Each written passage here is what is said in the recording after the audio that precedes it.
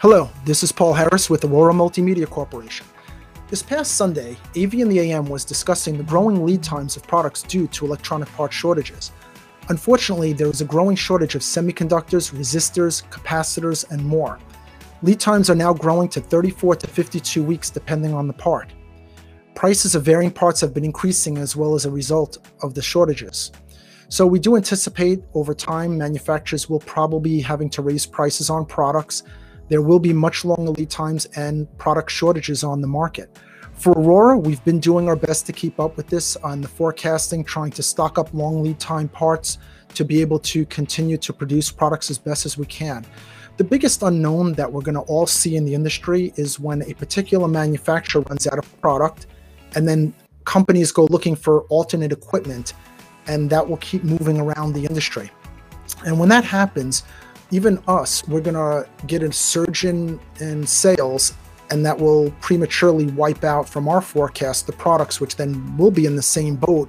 And then people will move to the next company until other companies that were out of product come back online with product, including us and so forth.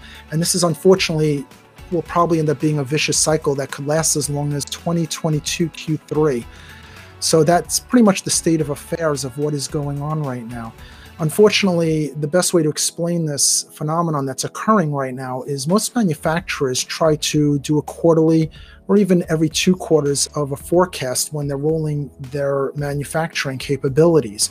While we love to do a full year in advance, there's always highs and lows, and especially with COVID, you don't want to order too much because the market had shrunk. Now that that market has now grabbed those parts to start building again, that in conjunction with the tariffs and companies trying to move their facilities to places other than China in order to produce without the same capacity to produce has just unfortunately made for the perfect storm of this industry.